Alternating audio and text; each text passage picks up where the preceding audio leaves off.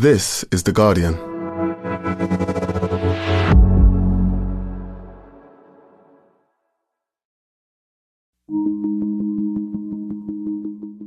You don't need to have children or even siblings to know what it's like to be teased. It's probably familiar to many of us with the kinds of lovingly messing around with someone else within, a friendship, a relationship, some type of close relationship you have with another. We all know people who find it hilarious to prod and poke, pinch and tickle, or do any of those other fabulously annoying things, all in the name of fun. But are humans the only ones to tease each other? Or are other animals in on the act?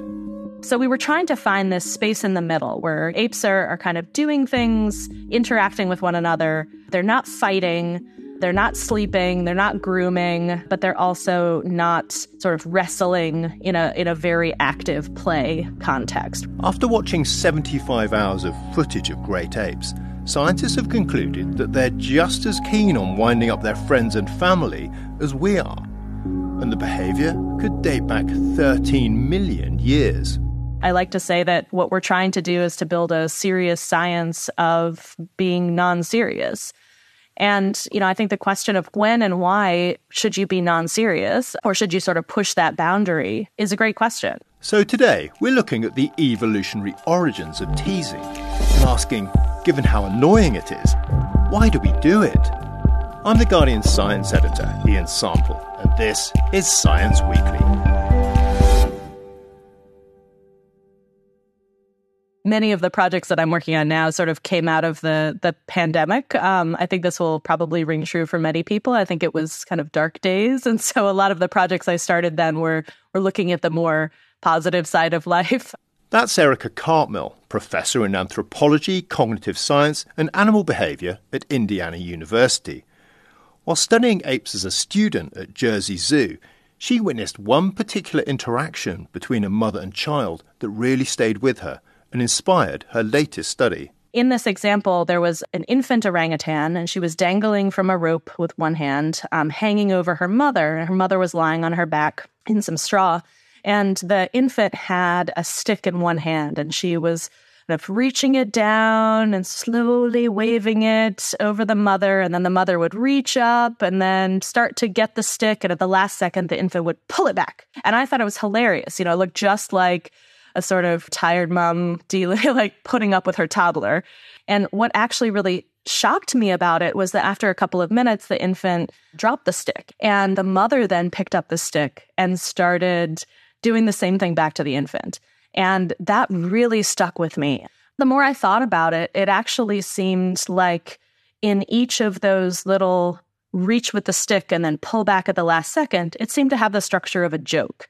Even in these very simple kinds of interactions, there are these moments that seem like the setup, right? You extend the thing, and then a punchline, you pull it back. The expected, I'm giving you something, and the unexpected, I pull it back.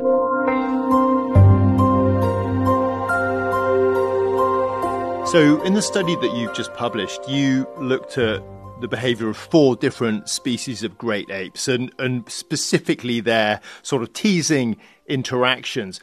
How do you sort of physically gather that information, and what were you hoping to learn? In this study, we used video gathered from captive populations of apes. When they're in a zoo setting, all of the food's been provided for them, all of the shelter has been provided for them, and so they have a lot more kind of time on their hands.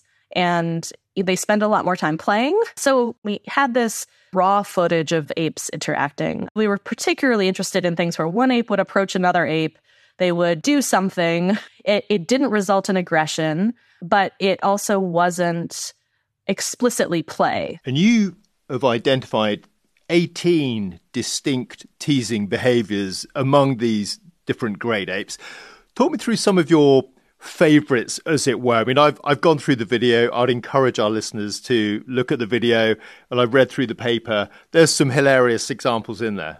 I have a soft spot on my heart for the offer and retract, just because that was the sort of origin story of the whole project. I love the oh, do you want this? Haha, just kidding. I also really enjoy some behaviors where apes were interrupting the activity of another. To give you an example, there was a case where an adult ape was blocking the access to the holes that an infant was trying to stick a tool into. And so what I found really amusing in this interaction, and because it's also one of the nice examples of an adult teasing an infant for an extended period of time, is that the infant picks up the tool and is kind of trying to go in the hole, and the adult puts her hand up sort of at the last second, like blocks the hole. Right. And then the infant's like, oh, I'll go to another hole. Oh, I'm going to block it. It seemed to be kind of just messing with the infant, for fun in a way that I think, is probably familiar to many of us. And the apes seem to have this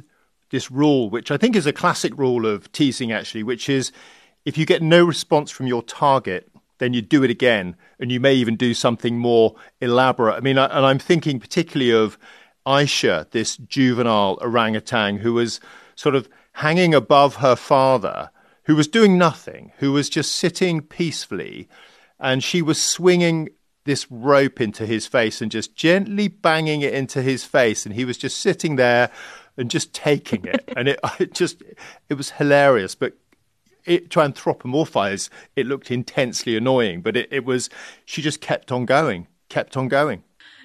Yes, I think I do love the video. I think that this sort of escalation in how annoying something is a great characteristic of this playful teasing behavior. And I think, when we started this project, we started using the word provocative. Teasing is designed to provoke.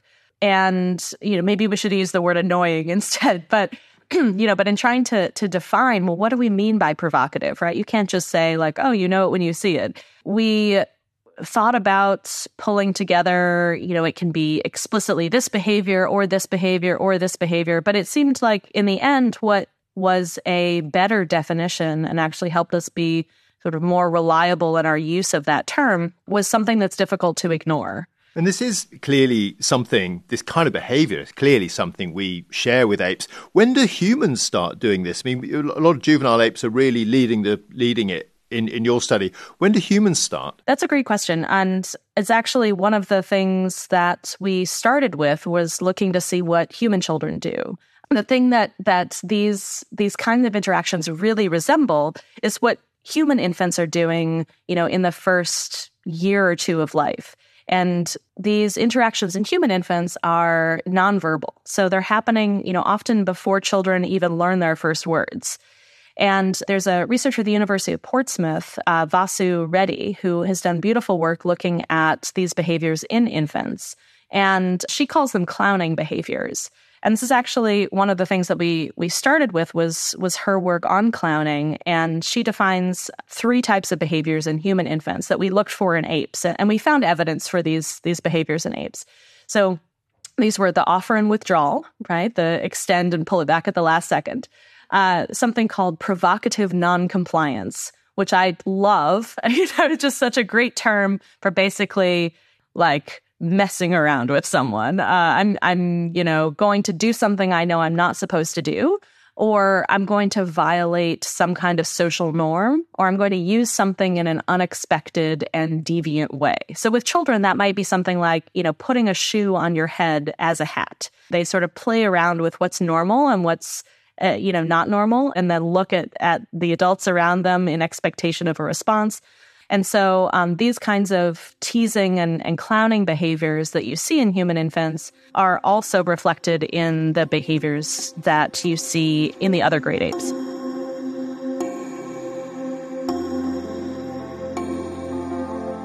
So humans and apes are both engaging in this playful teasing from a young age. But why? What purpose does it serve? Erica has a few ideas. One is that it's about testing social bonds. There are possibilities related to social relationships. Are you doing these behaviors to see how far you can push another individual? They could want to show off the closeness of your relationship with another, right? I'm doing this to show you all that, I'm really good friends with Susan. And in fact, I'm such good friends that I can be annoying and she doesn't get mad at me. Those are kinds of things you might see in humans as well. It also might be possible that that these behaviors don't just serve to test and broadcast the relationships that we have, but it could be that they also build those relationships. You see that in things like flirting, right? That flirting is a great example of a playful teasing behavior, that you're trying to figure out your relationship with someone else, but you're also trying to build that relationship. Another possibility is that this teasing is a way of learning what's socially acceptable. If you're doing it as an infant, yes, you're learning about that other individual, but you're also learning about what kinds of behaviors are normal, are possible, and are expected within your social group. And finally, Erica thinks it could be a way to hone their social skills. Lots of kinds of play seem to be about sort of practicing a behavior and practicing a skill. And it could be that the skill that you're practicing here is, social cognition, social awareness, that, you're putting yourself in situations that are a little bit socially risky and seeing how well you do, and that you're learning to become more socially adept as you play with other individuals' reactions, with their expectations over time. So presumably this behavior is important evolutionarily. I mean, it's in great apes, it's in humans. What do you think your study says about how ancient the roots of this might be?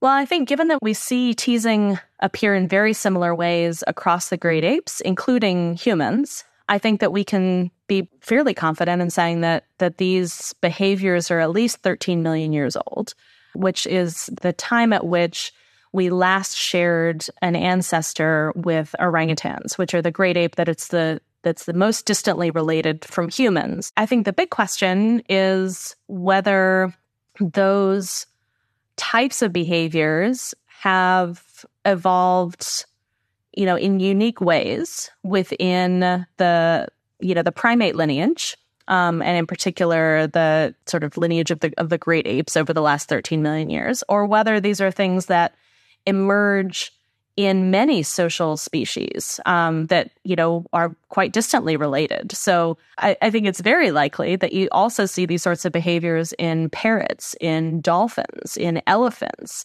in dogs. And that it isn't because they all share a close evolutionary history with humans. It's because they're, big-brained social animals that have long childhoods, that have complex relationships with other individuals and live in big social groups where you have to learn how to navigate relationships, where you have to form friendships with other individuals in order to navigate the complexities of the world that you live in. So I hope in many ways that this work will inspire people to gather data on other species so that we can learn how the playful teasing that they might exhibit resembles or differs from the kinds of things that we see in the great apes. This is wonderful stuff. Thanks so much for coming on and taking us through it all.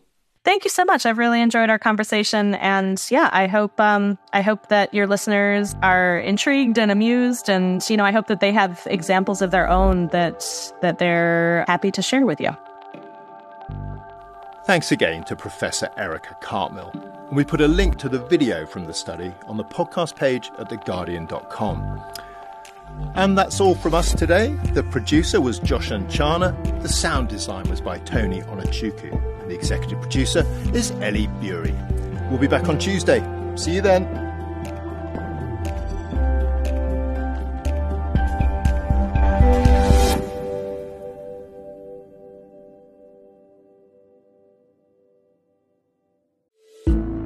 Hey, it's Mike here, one of the hosts of The Guardian's award-winning daily news podcast, Today in Focus. Every weekday morning, we bring you a single story, going beyond the headlines and taking you closer to The Guardian's global journalism. Combining personal storytelling with analysis, we take you inside the stories that matter most. Listen wherever you get your podcasts. This is The Guardian.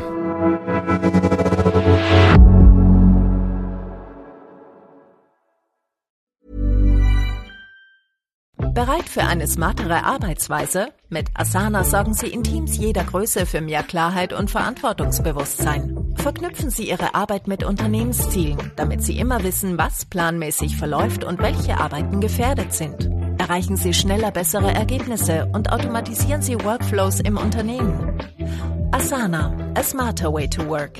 Kostenlos unter asana.com testen. asana.com.